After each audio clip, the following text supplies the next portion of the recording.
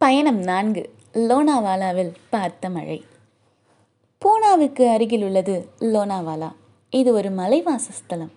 சஹ்யாத்ரி என்ற மலைத்தொடரின் மீது அமைந்துள்ளது இந்த ஊர். லோனாவாலா என்பது சமஸ்கிருத பெயரான லோனாவலி என்ற சொல்லிலிருந்து உருவானது. அதற்கு அர்த்தம் குகைகள் நிறைந்த பகுதி என்பதாகும். இது உண்மை என்பது போல இந்த மலையின் பல்வேறு பகுதிகளிலும் புத்த துறவிகள் வாழ்ந்த குகைகள் காணப்படுகின்றன. லோனாவாலாவுக்கு இன்னொரு சிறப்பும் இருக்கிறது. அது அங்குள்ள பெரிய ஏரி. நரசையாவின் கடலோடி என்ற புத்தகத்தை வாசித்த நாளில் முதல் முறையாக இந்த ஊரை பற்றி அறிந்தேன்.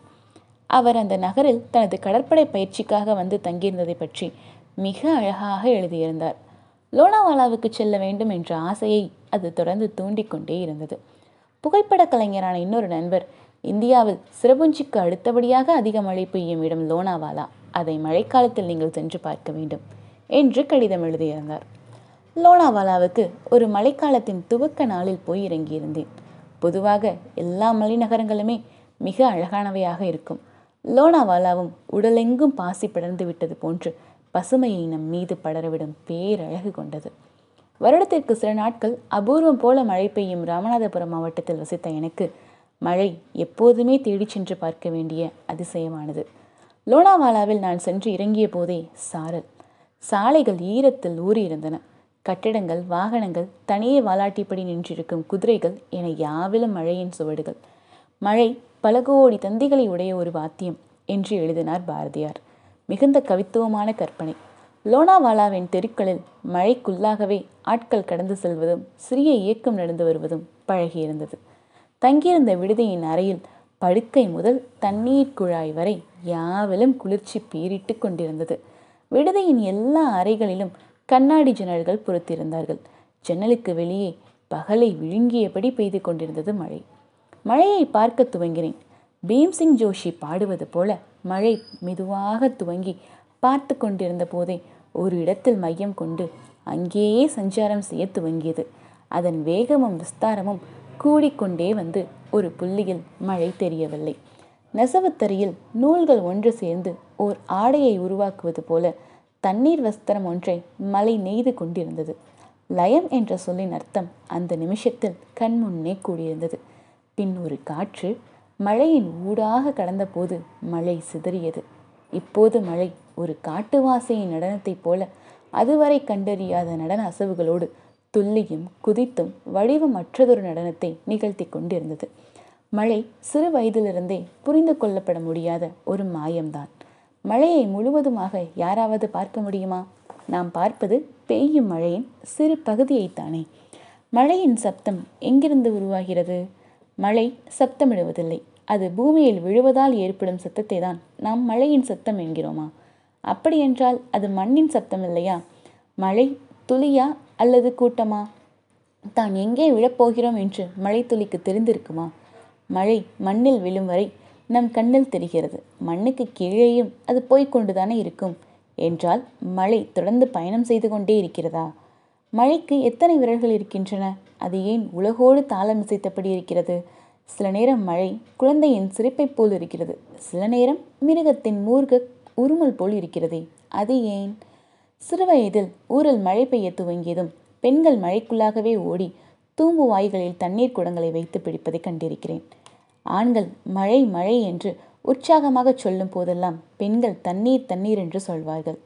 மழையை ரசித்து வர்ணித்து வேடிக்கை பார்ப்பதை விடவும் சேகரிக்கவும் பாதுகாக்கவும் தேவையான தண்ணீர் என்று பெண்களுக்கு புரிந்திருக்கிறது. மழை எத்தனையோ கொண்டு வருகிறது. மழை பெய்து முடித்த பிறகு மண்ணில் இருந்து எழும் வாசத்தை நுகர்ந்திருக்கிறீர்களா? மண் பூக்கும் நேரம் இது. எல்லா நறுமணங்களை விடவும் அதி சுகந்தமானது மண்ணின் வாசனை.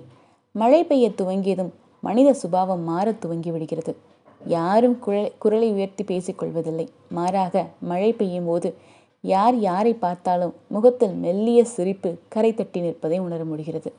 மழை ஒரு தியானத்தைப் போல மெல்ல நம்மை அதற்குள்ளாகவே அமிழ்த்து போகச் செய்கிறது. ஈரத்தின் நுண்கால்களால் நம்மை பற்றி ஏறுவதும் உடல் தன் சுவாபத்தில் இருந்து நழுவி மென்னுணர்வு கொள்வதும் தவிர்க்க முடியாததாகிறது.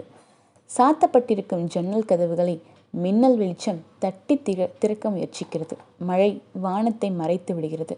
மழைக்கு பிந்திய இரவுகள் அடர்த்தியானவை. வீடுகளில் வெளிச்சம் முந்திய நாட்களை விடவும் அதிக பிரகாசம் கொண்டது போல தோன்றும். பெயர் தெரியாத பூச்சிகள் சுவர்களில் வாசல் படிகளில் அலையும். இரவில் பெய்யும் மழை ஒரு ரகசியம். அது நம் கனவுக்கும் நிஜத்துக்கும் இடையில் பெய்கிறது. லோனாவாலாவில் மழை காலையில் துவங்கி முடிவற்று பெய்து கொண்டே இருந்தது. யாவரும் மழைக்கு பழகியிருந்தார்கள். மலைக்கோட்டு அணிந்த ஒரு சிறுமி சைக்கிளில் சுற்றி வந்து என் விடுதியின் எதிரில் இருந்த கடைகளில் ரொட்டிகள் வாங்கி போகிறாள். ரொட்டிக்குள் கூட மழையின் ஈரம் படிந்துதான் இருந்தது. ரேடியோவிலிருந்து வரும் பாடல் மழையில் கரைந்து ஓடிக்கொண்டிருந்தது. சாலைகளில் வழிந்து செல்லும் தண்ணீரில் கால்களை உரசியபடியே ஒரு ஆள் கடந்து போவது தெரிந்தது. மழையை வேடிக்கை பார்க்க துவங்கியதிலிருந்து மனம் மெல்ல தன் இடையை இழப்பதையும் ஈரம் உறிஞ்சும் காகிதத்தைப் போல நான் மழையை உறிஞ்சிக் கொண்டிருப்பதாகவும் தோன்றியது.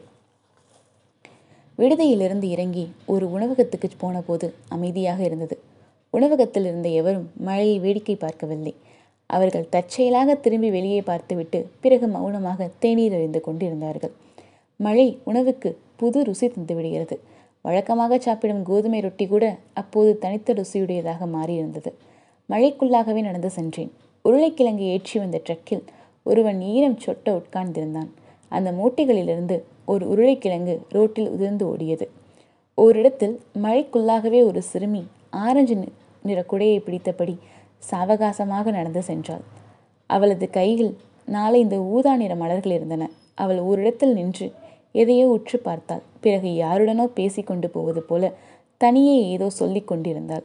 நான் அவள் அருகில் போய் அங்கே என்ன இருக்கிறது என்று பார்த்தேன். ஒரு தவளை தன் பருத்த கண்கள் இரண்டையும் உருட்டியபடி உட்கார்ந்திருந்ததை காட்டினாள். மழையில் நனைந்து அதன் தோல் கருப்பு படிந்த பச்சை நிறத்தில் இருந்தது. அந்த சிறுமி தவளையிடம் என்ன பேசிக் கொண்டிருந்தாள் என்று தெரியவில்லை. ஆனால் அவள் என்னை பார்த்ததும் வெட்கத்துடன் சிரித்தபடி நடந்து போக துவங்கினாள். நான் தவளையை பார்த்தேன். அதனிடம் சலனமே இல்லை. அது எப்போதாவது ஒரு முறை கண்களை இங்கும் அங்கும் திருப்பி மழை பெய்கிறதா என்று பார்த்துவிட்டு திரும்பவும் கண்களை மூடிக்கொண்டு விடுகிறது. எனக்கும் தவளையோடு ஏதாவது பேச வேண்டும் என்று ஆசையாக இருந்தது. ஆனால் தவளையோடு பேசும் வயதை நான் கடந்து விட்டேன் என்று அறிவு சொன்னது. என்ன பேசுவது என்று தெரியாதவனாக இருந்தேன். அந்த சிறுமியின் மீது பொறாமை வந்தது. பேச தெரியாமல் நடந்து அறைக்கு திரும்பி வந்தேன். மழை பெய்து கொண்டே இருந்தது. லோனாவாலாவில் இருந்த 3 நாட்களில் கொஞ்சம் கொஞ்சமாக மழையின் பேச்சை கேட்க பழகியிருந்தேன். மழையில் பகலும் இரவும் கரைந்து போய் கொண்டே இருந்தன. அங்கிருந்து ஊர் திரும்பிய பிறகு சில நாட்களுக்கு பிறகும் கூட உறக்கத்தில் மழையின் முணுமுணுப்பு கேட்டது. அன்றிலிருந்து மழையும் நானும் சக பயணிகள் போல ஏதேதோ நகரங்களில் ஒருவரையொருவர் சந்தித்துக் கொள்வதும் சிரித்துக் கொள்வதுமாக நீள்கிறது எங்கள் பயணம். மழையோடு நட்பு கொள்ளாதவர் எவர் இருக்கக்கூடும் சொல்லுங்கள்? பயணம் தொடரும்.